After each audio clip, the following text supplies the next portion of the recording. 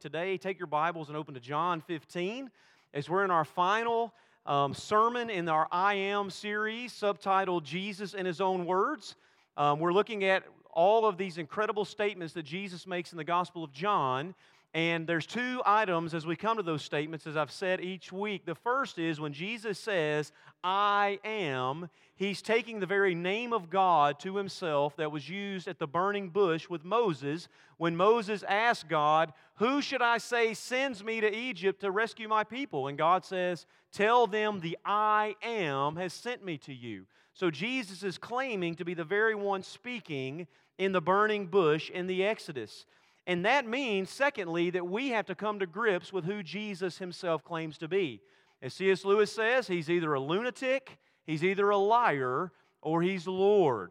But what we can't do is patronize Jesus like so many do and just say, well, He was just some good moral teacher. Well, a good moral teacher doesn't go around claiming to be God. And so you have to come to grips with either Jesus is who He says He is, and that changes everything, or He's actually this incredible deceiver or crazy man that we should not be gathering to talk about. We should be burning all of His books and putting Him out of memory.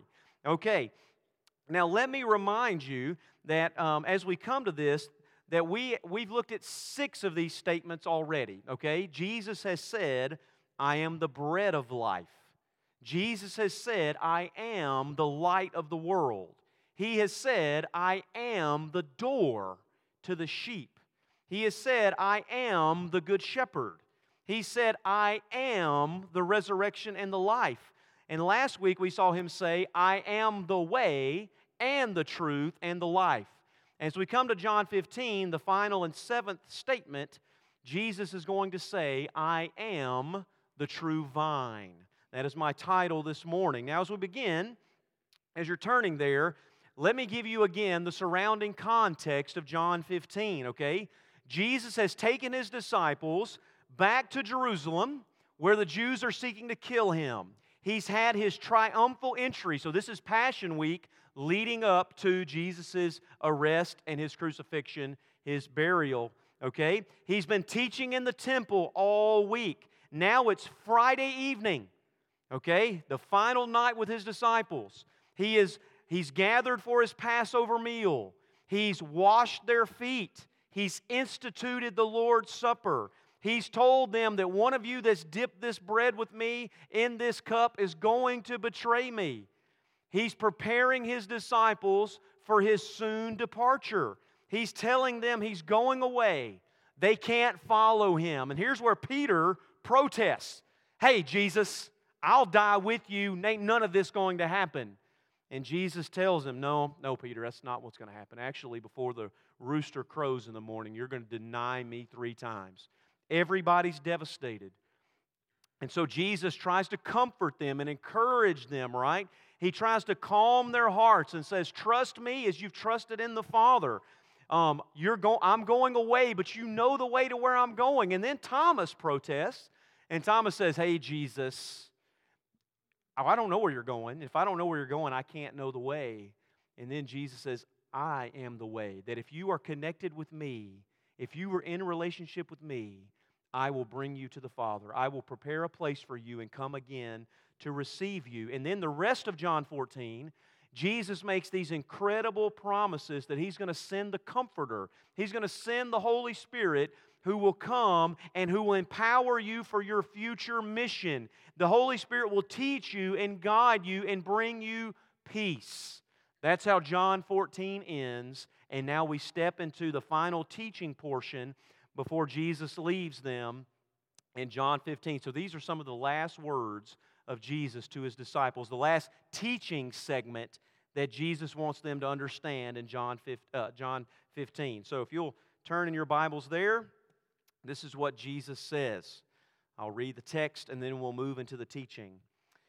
Jesus says, I am the true vine, and my Father is the vine dresser. Every branch in me that does not bear fruit, He takes away. And every branch that does bear fruit, He prunes, that it may bear more fruit. Already you are clean because of the word that I have spoken to you. Abide in me, and I in you. As the branch cannot bear fruit by itself unless it abides in the vine, neither can you unless you abide in me. I am the vine, you are the branches. Whoever abides in me and I in him, he it is that bears much fruit. For apart from me, you can do nothing. If anyone does not abide in me, he's thrown away like a branch and withers, and the branches are gathered and thrown into the fire and burned. If you abide in me and my word abides in you, ask whatever you wish and it will be done for you. By this my Father is glorified, that you may bear much fruit and so prove to be my disciples. As the Father has loved me, so have I loved you. Abide in my love. If you keep my commandments, you will abide in my love, just as I have kept my Father's commandments and abide in His love. These things I've spoken to you, that my joy may be in you, and your joy may be full. May the Lord add a blessing to the reading of His Word. I have three basic principles that you see here, three basic movements of this text, or three basic truths that we will expound. Number one, Jesus says first, I am the true vine. That's what Jesus says. He actually says it twice, I am the true vine. This is His I am statement. Now, as we've been through this series, Jesus has revealed Himself continually with simple but powerful metaphors, right? In all of the other I am statements. He said, I am the bread of life. It's a simple but powerful metaphor. I am the light of the world. I am the door to the sheep. Now He chooses to use the picture of a grapevine. Jesus says, I am the true vine. Now you have to ask here, well, what does that mean, I am the true vine? Well, first, this picture of a vine carries extraordinary biblical significance, as the vine is the symbol of national Israel. Okay? It was the symbol that God Himself had given to His people. If you go look at Isaiah 5:7, it says this, the vineyard of the Lord Almighty is the house of Israel. The vineyard of the Lord Almighty is the house of Israel, and the men of Judah are the gardens of His delight. Or in Psalm 80, it says this, you brought a vine out of Egypt. Remember the Exodus story. You brought a vine out of Egypt, and you drove out the nations, and you planted it. You cleared the ground for it, and it took deep root and filled the land. The mountains were covered with its shade, the mighty cedars with its branches. It sent out its branches to the sea, and its shoots to the river. It's the picture of national Israel. Now, that's only one of dozens of texts I could read. Now, Josephus even records that the Jews had decorated the gates of the temple with a huge gold grapevine, which demonstrated that national identity that God had given them. So the symbol of the vine to Israel is similar to the symbol of the American flag or the bald eagle to Americans. It is a part of our national identity and heritage. So every Jew, when Jesus would have said this, would have perked up their ears saying, I am the true vine. Now, it was of national, historical, and theological significance. So when Jesus claims here and says, I am the true vine, He is claiming to be the very purpose of Israel's existence. Now, that is a huge statement. Think about that claim. I am the true vine. I am the one that God planted. I am the one that God sent. Okay? Now, that's an incredible claim, just like all of the other I am statements that Jesus has made.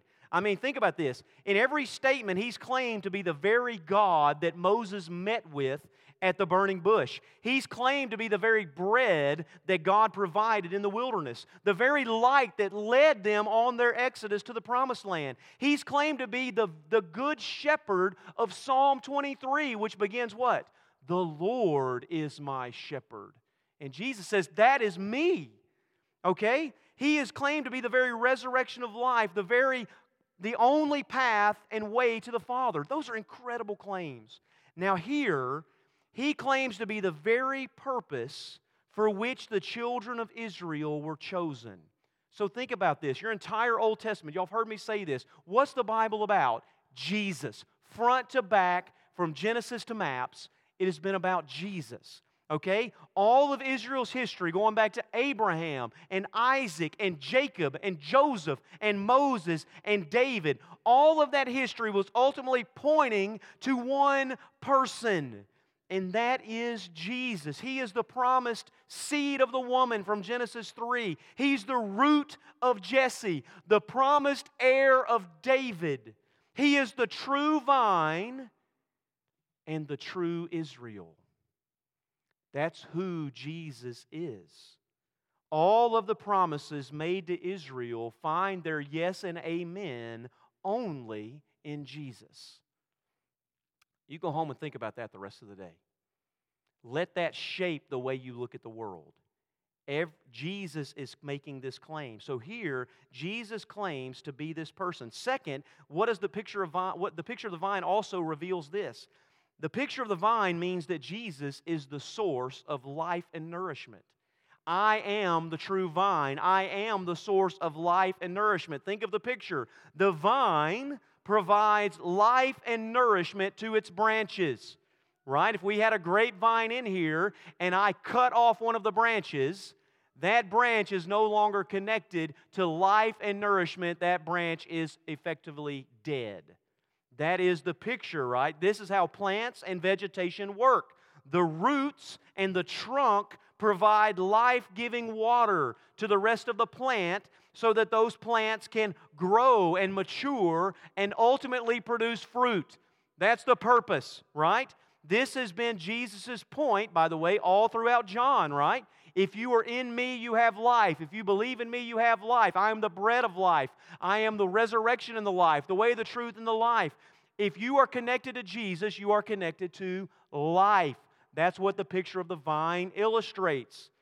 Third, by claiming to be the true vine, and this is the one that you can't miss, okay? This is as important as the other two.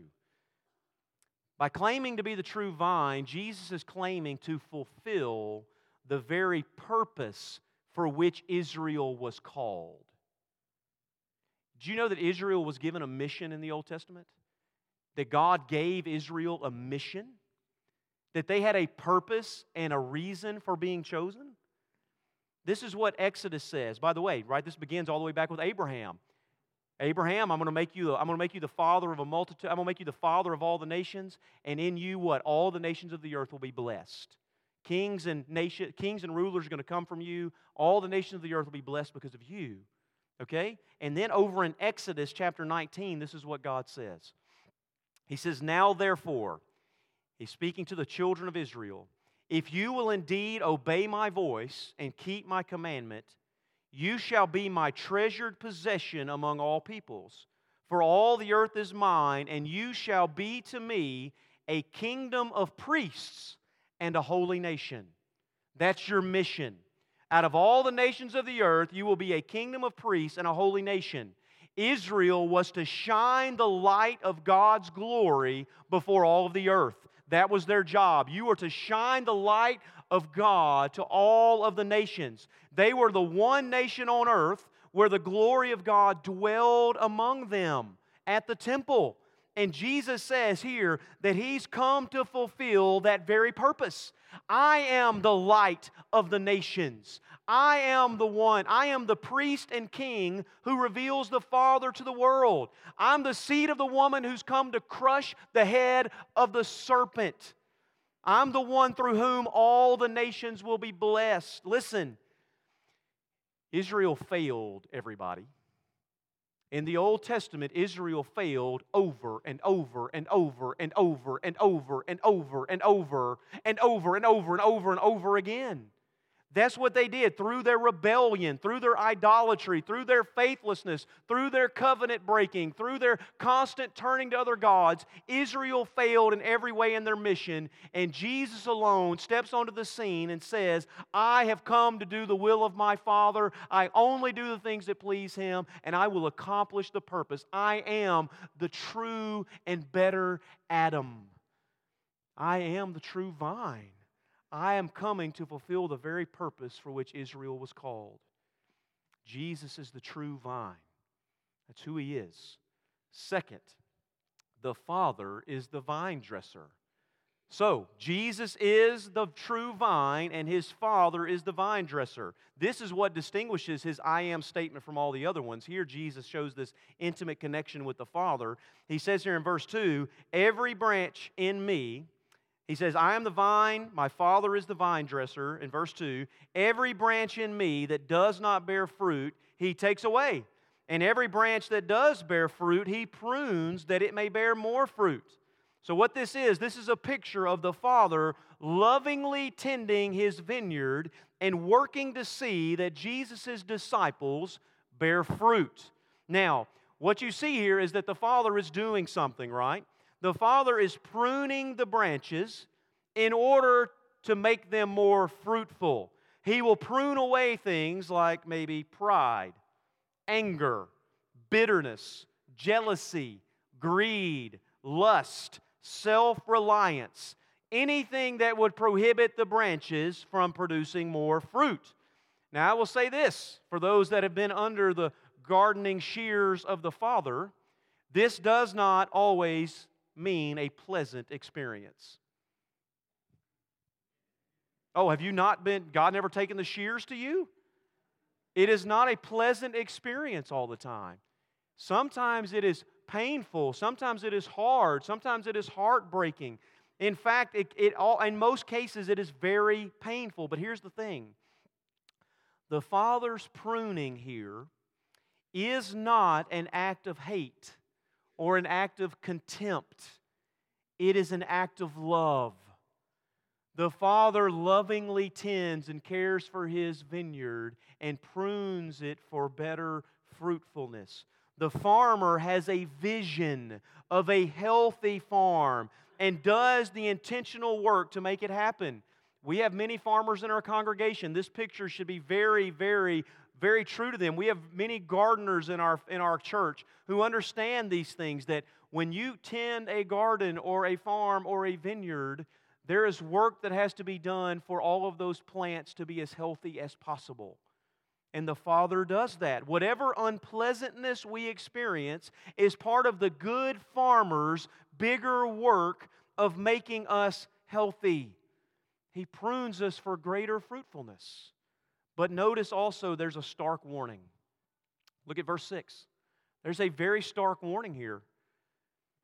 He says, if anyone does not abide in me, he's thrown away like a branch and withers. And the branches are gathered and thrown into the fire and burned. Now, let me say here that scholars are very conflicted about what Jesus means here.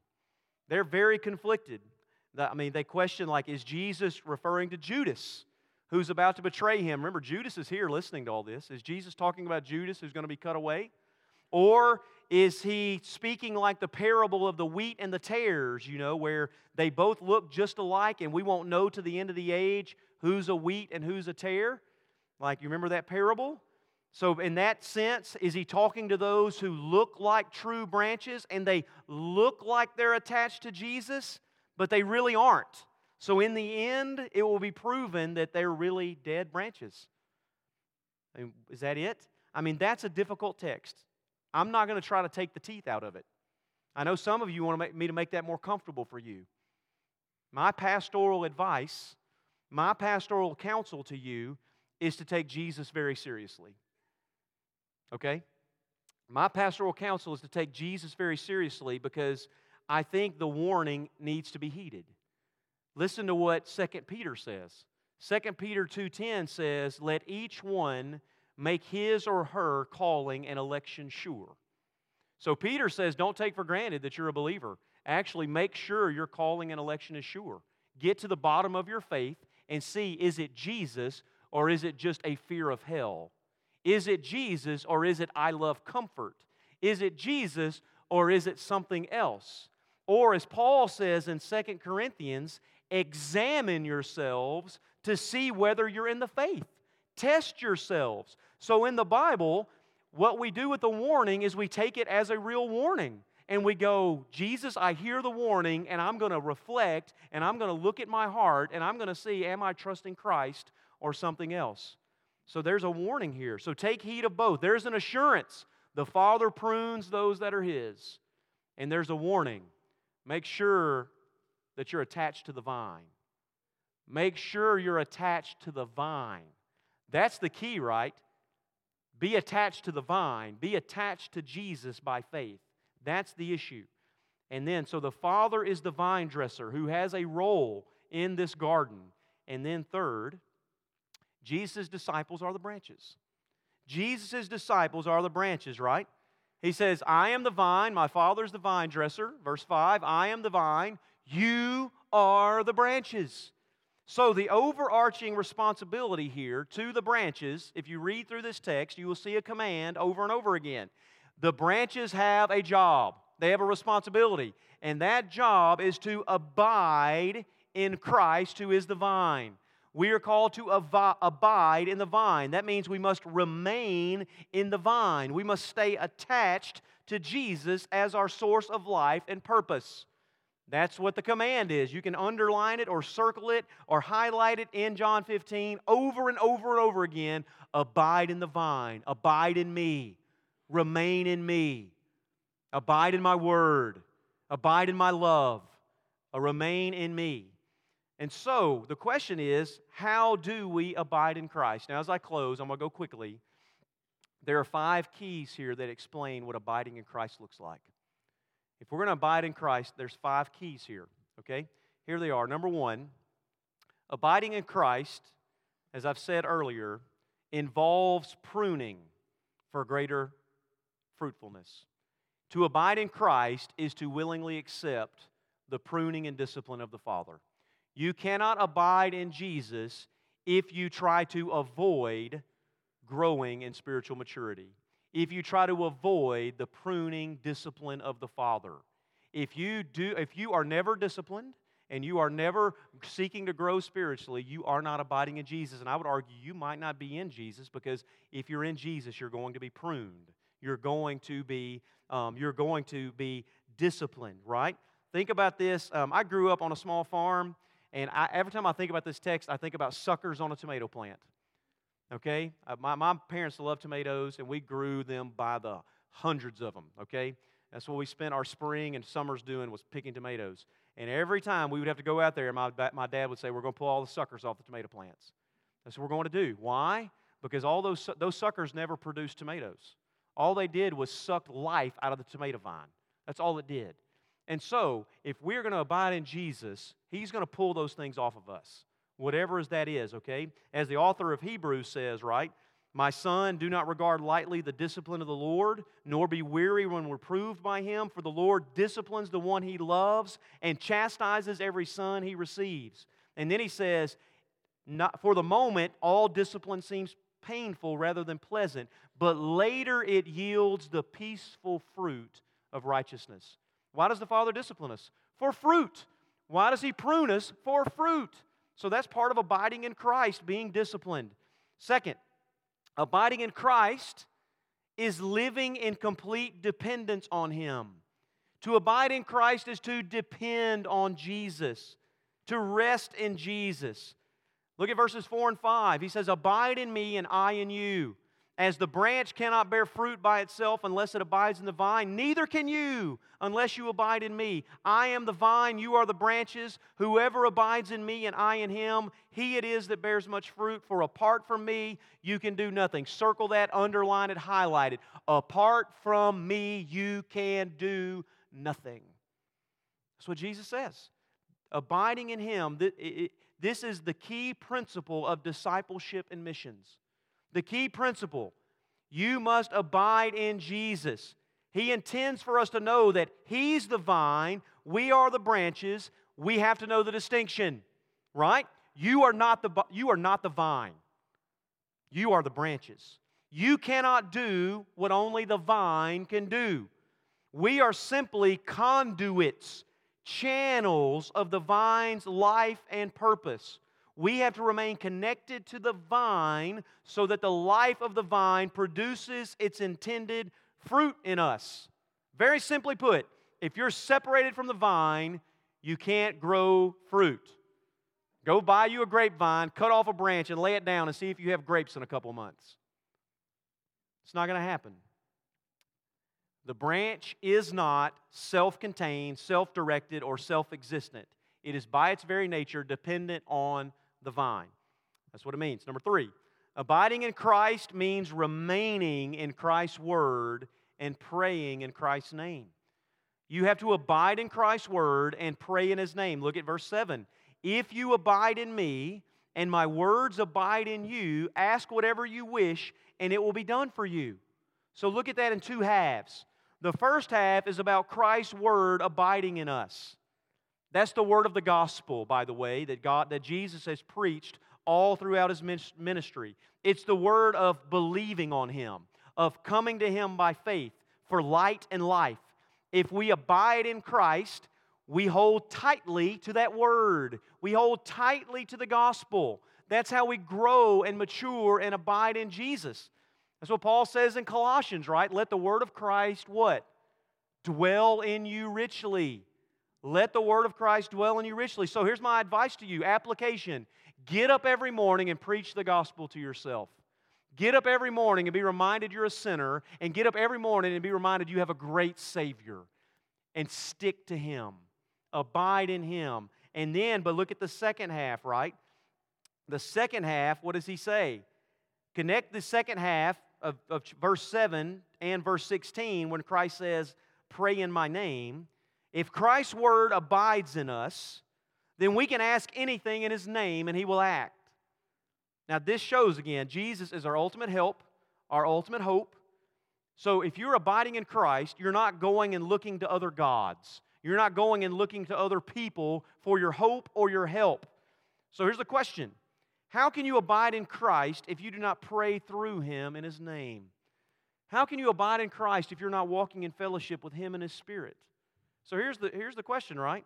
Does your prayer life demonstrate an ongoing desire and an ongoing dependence on Jesus for life, for light, for fellowship? Is Christ's word abiding in you? And are you abiding in that word? And are you praying in Christ's name? And then next, abiding in Christ means remaining in His love. I got to go faster. It means remaining in His love. He says in verses 9 through 11, as the Father has loved me, so I have loved you. Abide in my love. If you keep my commandments, you will abide in my love, just as I have kept the Father's commandments and abide in His love. These things I've spoken to you, that my joy may be in you, and your joy may be full. So follow the argument here. How do we remain in Christ's love? We keep His commandments, right? That should be as clear as day. Keeping His commandments then leads to joy. That's what Jesus says. Don't miss that connection. The very joy of Jesus, who delighted to do the will and commands of His Father, comes to us through obeying His commands. Now, every one of you in here have believed the lie. I have believed the lie that obedience does not lead to joy. We've all believed the lie, in fact, that says obedience is a killjoy. Obedience isn't joyful. Disobedience is where joy is found. Anybody else believe that lie? I believe that lie 10,000 times. That's Jesus' point. That lie is what steals, kills, and destroys. Jesus, let me remind you, was the most joy-filled person that ever walked this earth. It was for the joy set before Him that He went to the cross. It was Jesus who delighted to do the will of His Father. Obedience was the path to joy. So let me tell you this. How is all of your disobedience working out for you? You got more joy at the end of it? You got more peace? You got more happiness? You got more contentment? No, you got more death. You got more the vampiric sucking of the life out of you. Abiding in Jesus means remaining in His love, obeying His commandments, and being filled with joy. And finally, abiding in Christ means there will be fruit that results in the Father being glorified. Look at verse 8. This is the linchpin. Verse 8. Jesus says, "By this my Father is glorified, that you bear much fruit and so prove to be my disciples." That is the key of the whole text. The ultimate goal, this is the ultimate goal of Jesus for His disciples. This is the will of God for your life. This is God's purpose for you as a Christian. This is the purpose of our church and our mission. Abiding in Christ and all that it entails is to glorify the Father and prove we are Christ's disciples. The question then has to be asked, right? Well, what kind of fruit is Jesus looking for? What's Jesus looking for, right? If I'm supposed to have this fruit produced in me, what's the fruit going to look like? Well, let me tell you. In the context of the last few chapters of John, it is clear that Jesus expects His disciples to do a couple of things. He expects you to obey His commands, and especially obey His commission to go make more disciples in the world. The disciples are to bring glory to the Father by telling the world that God the Father has sent His Son to die for our sins and raised Him from the dead so that we can have forgiveness and eternal life in His name. That's what Jesus is going to say. The same way the Father has sent me, so I'm sending you, right? So, abiding in Christ, hear me, this is where people miss it. Abiding in Christ cannot simply be an inward idea of walking with Jesus alone.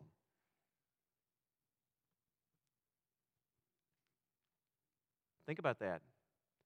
That's what a lot of people say after they read this. Well, Jesus just wants me to get alone with Him by myself, and I'm just going to abide in Jesus and be happy, and who cares what else happens in the world? That's not what Jesus is saying. It's the opposite, right? It's quite the opposite. To abide in Jesus is to produce the same fruit that Jesus produced, which is more disciples who call on His name by faith. The whole mission of the grapevine is what? What is the whole mission of a grapevine? Why does a grapevine exist, Henry? To produce grapes. That is what it was made to do. What is the purpose of corn? To make corn. What's the purpose of an apple tree? To make apples. What is the purpose of a disciple of Jesus? To make more disciples. I'm just telling you, this is what it is. So the whole mission of a Christian is to glorify Christ, to glorify God by obeying His commands, to love God, love people, and make disciples. And that proves that we are disciples. Now, of course, I'm not arguing that the fruit isn't also, the fruit of the Spirit isn't also love, joy, peace, patience, kindness, all of that. That's what the Holy Spirit produces in us for sure. But it also produces this growing desire to make Jesus known among the nations. Now, as we close, here's my questions. I know I'm over, but y'all got to just deal with God's Word this morning. Here's the question. How are you doing in abiding in Jesus? How are you doing? This is where, by the way, this is where you will be the most tempted. This is where you are most tempted day by day. Think about it. You will be tempted to leave the vine and go attach yourself to something else. You will be tempted to look for life and purpose and nourishment in other things or relationships. That's what the enemy does. Jesus says the mark of a disciple is that they abide and remain and stay attached to Him. So here's my invitation. You have to be attached to Jesus before you can abide in Him. You have to be attached to Him. Abiding in Christ is not the way to have a relationship with God, but the way the relationship works. Right? The way to become attached to the vine is to place your faith in Jesus. Right? We are, as Paul says in Romans 11, grafted into Christ by faith. When you put your faith in Christ, you are grafted into the vine. You are attached to the life-giving sap, and you can remain and abide in Him. So if you don't know Jesus, you can't abide in Him until you're attached to Him by faith.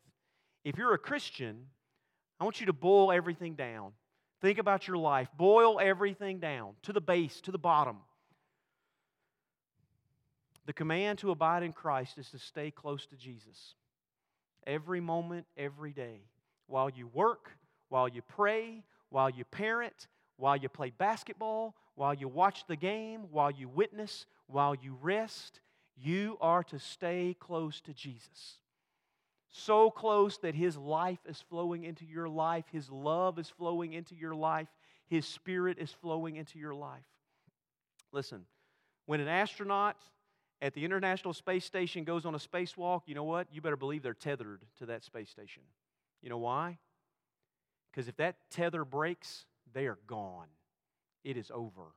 Or think about an old diver in a diving suit where they have a snorkel that goes up to the main ship. What happens if that snorkel is cut? They are dead. It is over. They are going to suffocate and die. You better believe that this is the most important thing. If you are cut from the oxygen of Jesus, you will perish. Christian, Jesus is your lifeline. He is your life. There is no life, no joy, no peace, no hope, nothing good without Jesus. Apart from me, you can do nothing. Christian, stay close to Jesus. Almost all of my counseling with people has to do with them not staying close to Jesus. That is the issue. Now remember, life is pouring out of Jesus into you, not the other way around. Jesus is not dependent on us, we are dependent on Him. The Christian life, hear me as I say this often, the Christian life is not a series of religious duties that make us more independent or more self-fulfilled or more self-efficient. Growth in the Christian life is becoming more aware of our need of Jesus and going to Him more often, not less, for more help, more sustaining grace. My question is, do you know Him? Do you know Him? Will you pray with me? Father, bless your word. We pray that you would speak to our hearts and challenge and change us by your word. We pray this all in Jesus' name. Amen.